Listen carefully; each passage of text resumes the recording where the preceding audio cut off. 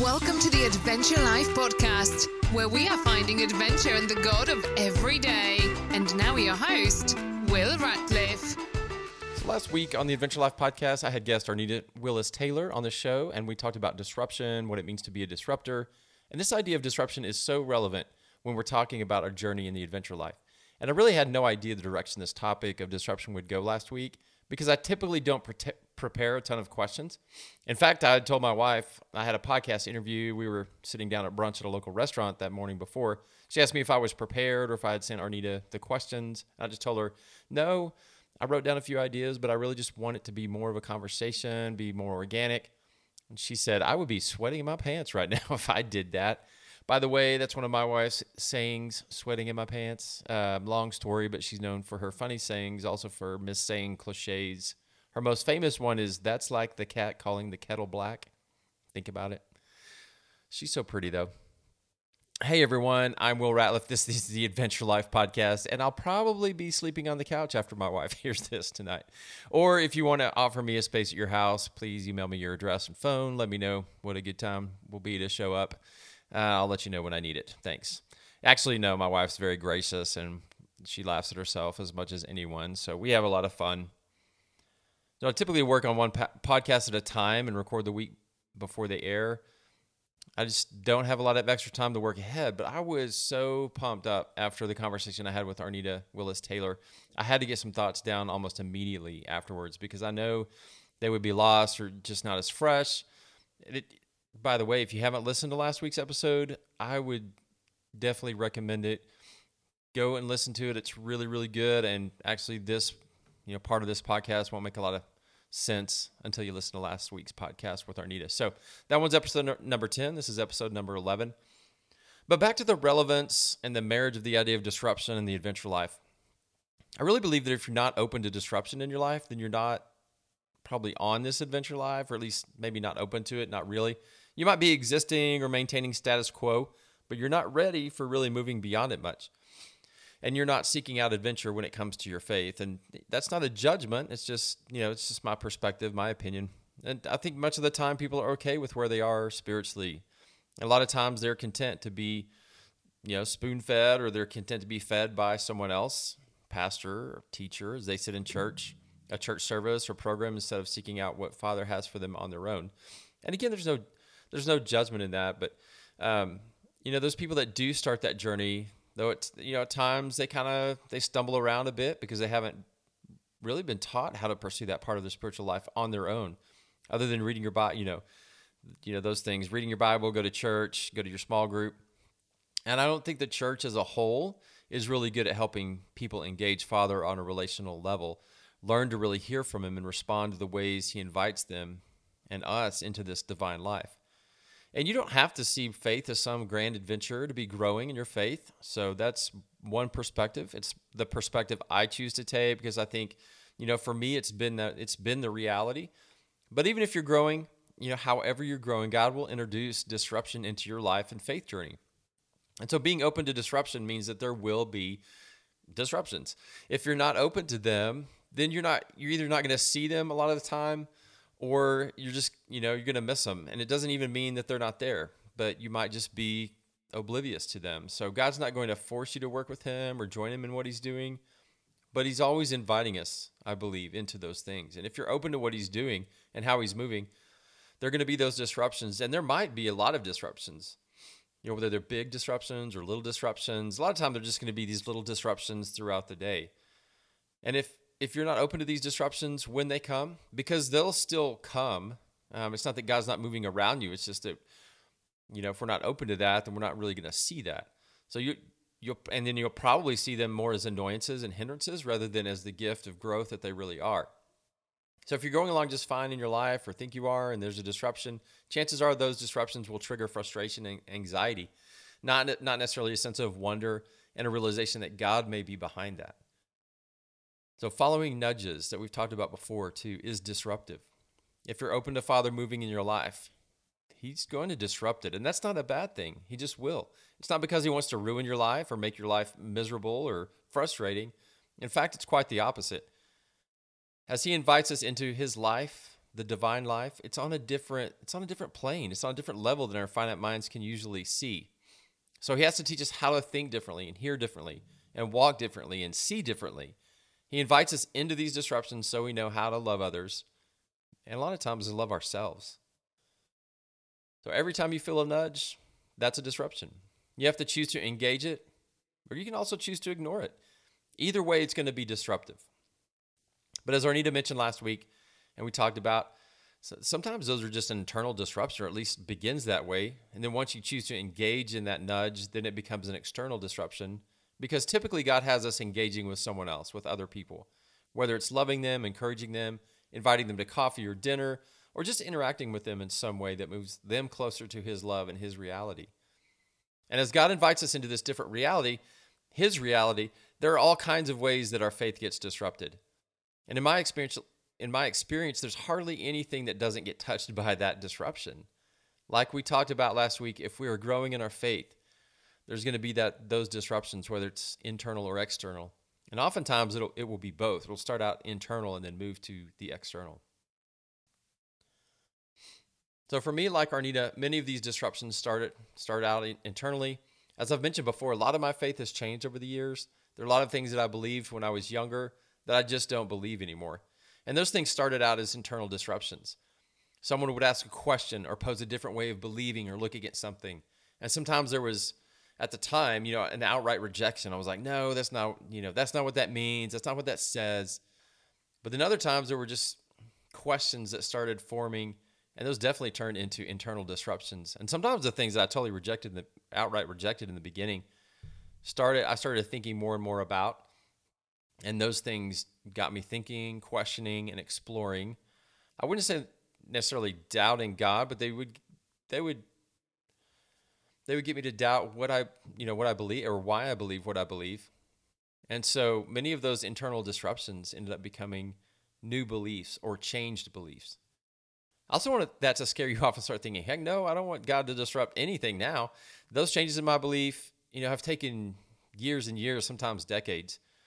And they weren't huge disruptions. There were these small disruptions over a period of years that just continued to move me into a different space and different way of looking at things.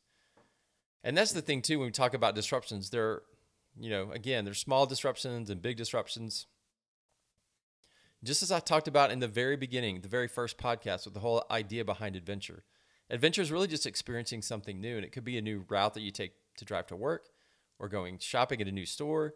But there are also bigger disruptions and adventures like changing jobs or careers or even moving to a new town. And so, our lives are full of these disruptions.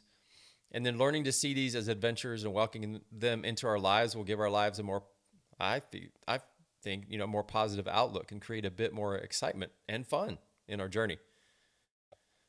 So I have to deal with disruptions even doing this podcast. Some are literal disruptions while recording, like a dog barking or my dog, scratching and cars zooming by or fire truck sirens blaring. But there are also disruptions in my schedule or things I've been thinking about doing. I have a list of ideas that I wanted to do in the beginning. And I've been able to do quite a few of those, but then there are also weeks I may be planning one thing, but something doesn't work out or something else comes up, and then so I end up doing something else. Like this week, I was just planning on talking about disruption and feedback on disruption, but we received something in the mail, something really interesting this week that I thought was both kind of amusing. It was good material for a podcast. It was a little, I have a friend that talks about a yuck meter, and my yuck meter really pegged my yuck meter, because this piece of mail was actually sent to my wife, and I have no idea why. It was actually an offer to get an angel medallion, but then also there's like this blessing that comes with it. It came with this prayer rug.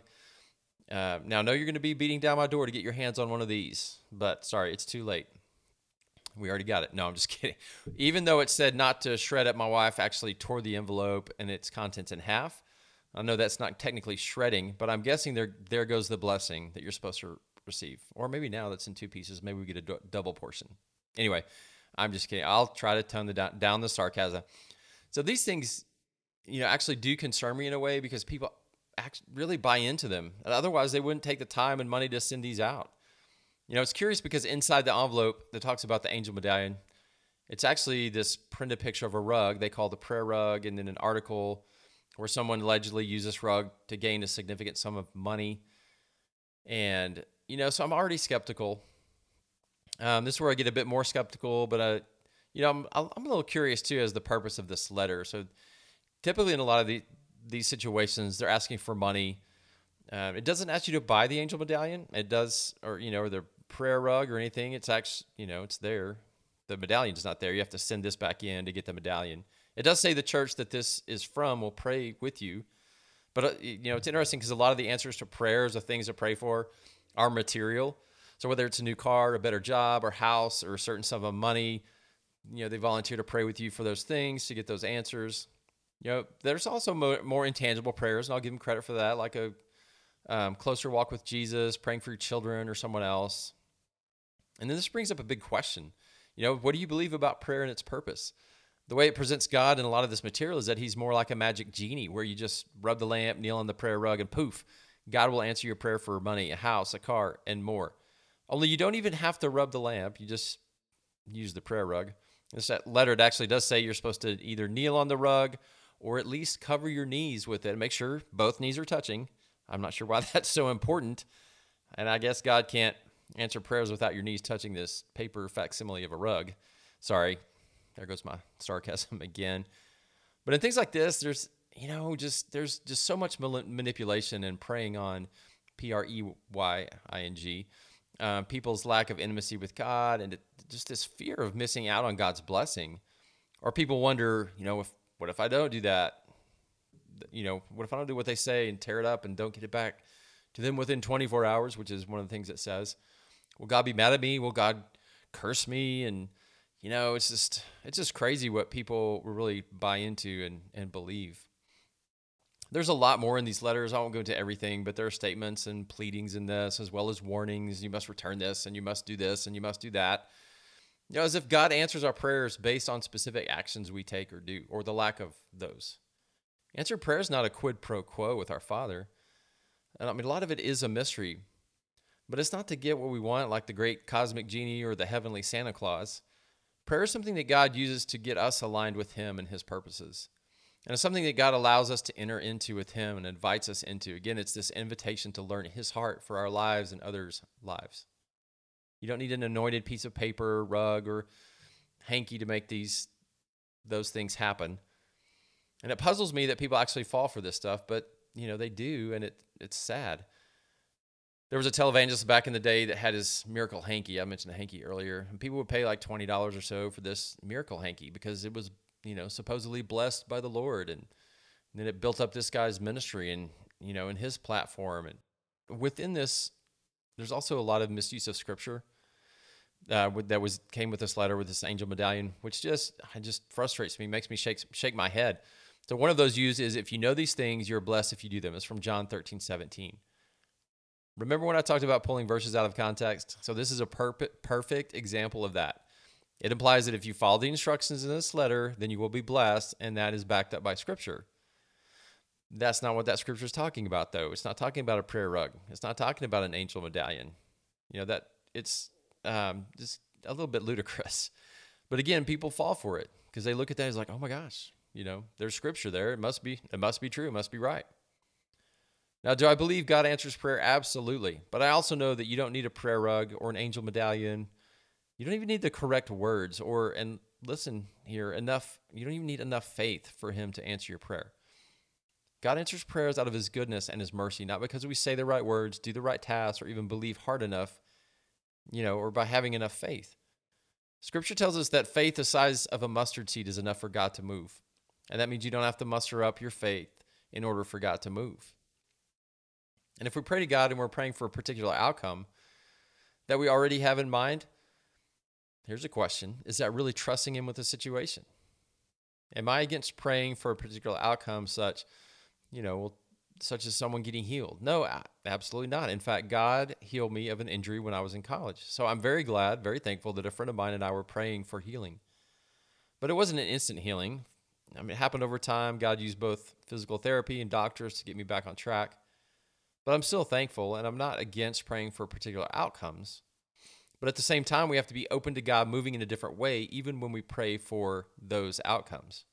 And I don't believe there's anything wrong, with praying for a new job, or certain things. But we also have to factor in God's timing and have the attitude of learning and listening to what God may want for us now in the meantime.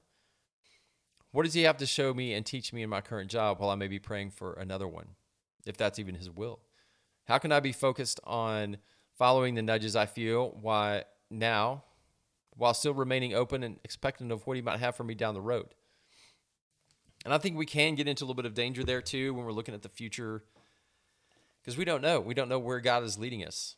And as we follow really just one step at a time, then we're really trusting God to lead us eventually to where he has, what he has for us down the road. And I'm not a fan of the whole name it and claim it prayer life because, again, I already have the answer to my prayer in mind. Maybe God wants something different, and I can't see it yet except by waiting and trusting and continuing to pray. So one way to pray might be, Father, what do you have for me today? What am I not seeing? My heart desires X, this, but only if that's your desire. If there's something I'm missing or if your path is different, please show me that. I think that's a good prayer to pray at any time.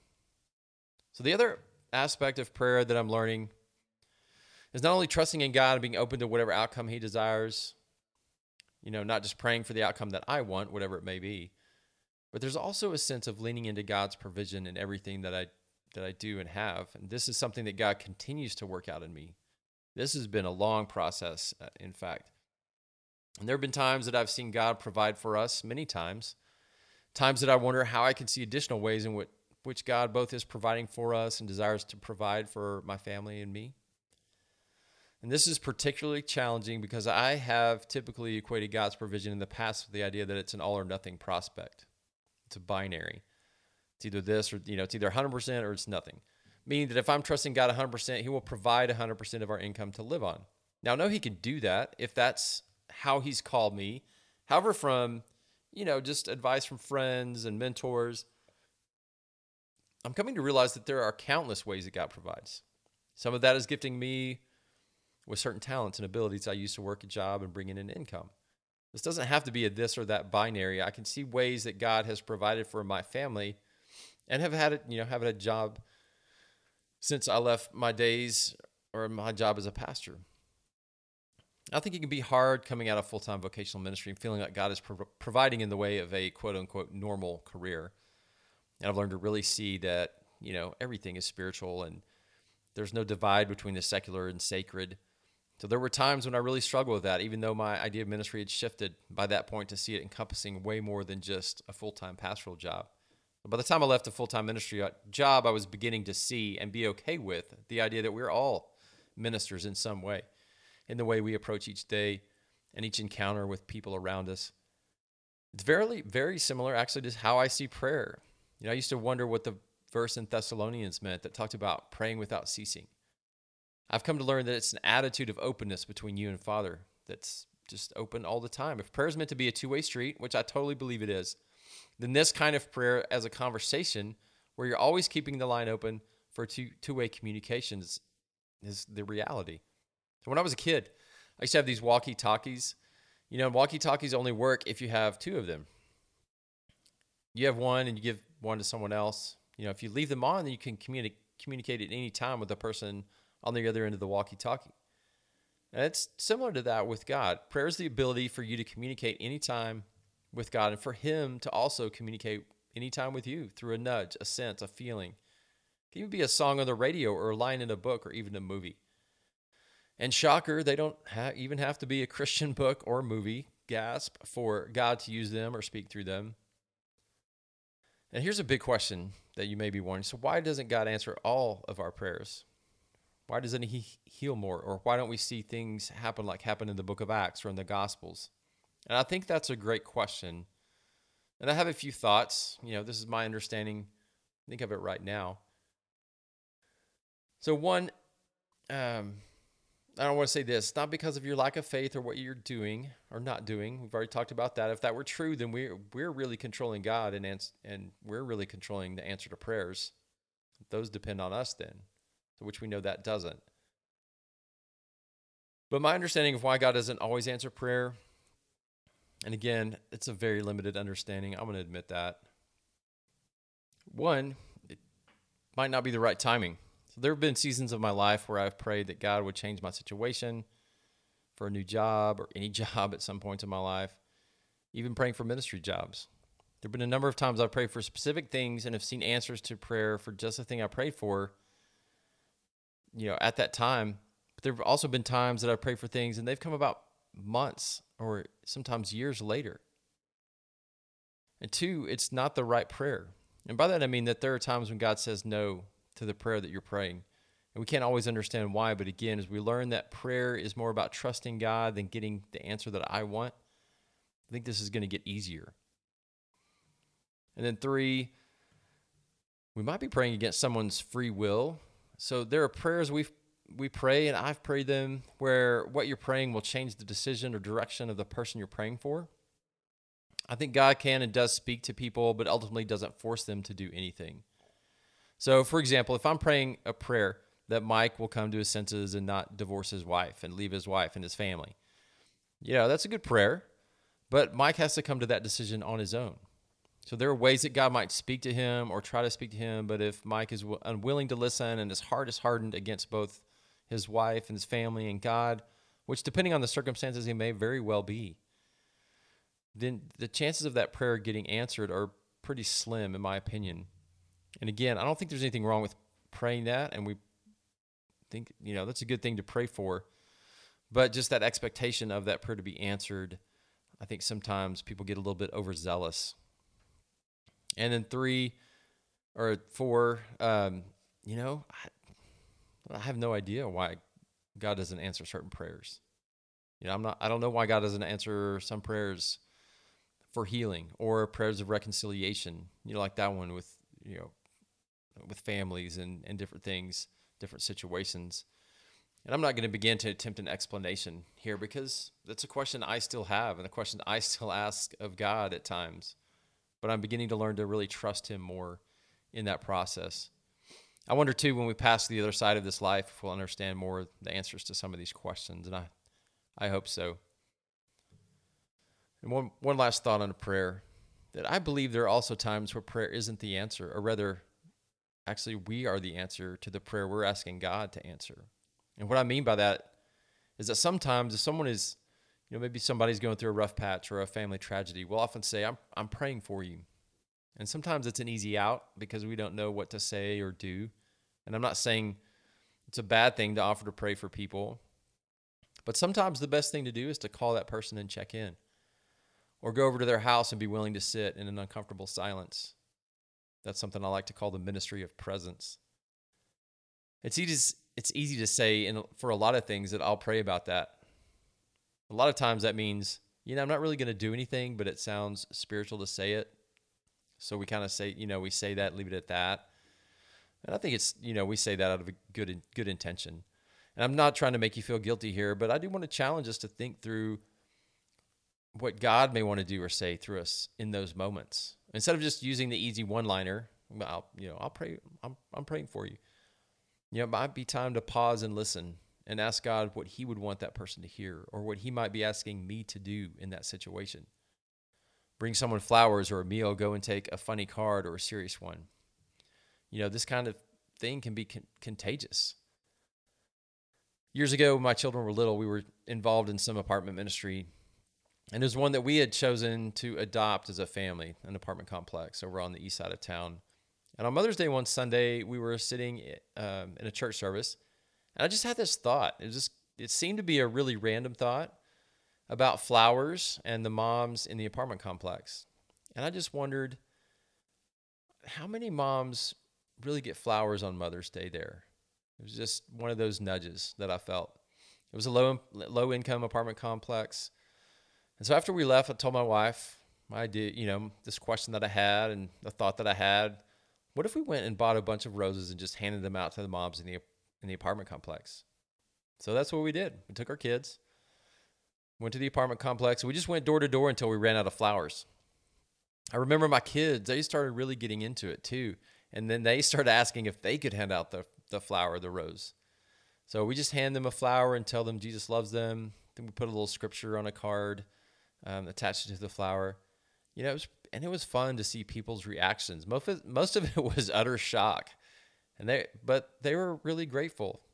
I remember one guy running after me. I gave him one, and then he was asking me if he could have another one for his mom. I think he had one for his mom, one for his girlfriend, and that was fine. I was like, yeah, sure. We had several ask, "These are free?" Yeah, and I was like, yeah, they're free. And one young lady asked why we were doing this, and I just told her, I think if I remember right, because we love Jesus, we want you to know that he loves you too. And that was it. So any of us at any moment can be an answer to prayer. Who knows what people were praying in the apartment complex that day? They probably weren't paying or praying for someone to hand them a rose, but I'm sure some were praying about their job, their family, their kids, maybe even for God to show himself. Some may have even been ready to give up on God. I don't know. And there comes these crazy people with roses. And again, I don't know exactly what they were praying or even if they were, but regardless of, a lot of times what people pray, God can still use us to be an answer. Maybe to a prayer they didn't even realize they were praying or needed to pray. And that, my friends, is one sweet adventure. Well, that's all for this week. Grace and peace, and may you find a new way to pray with God this week as you continue your journey.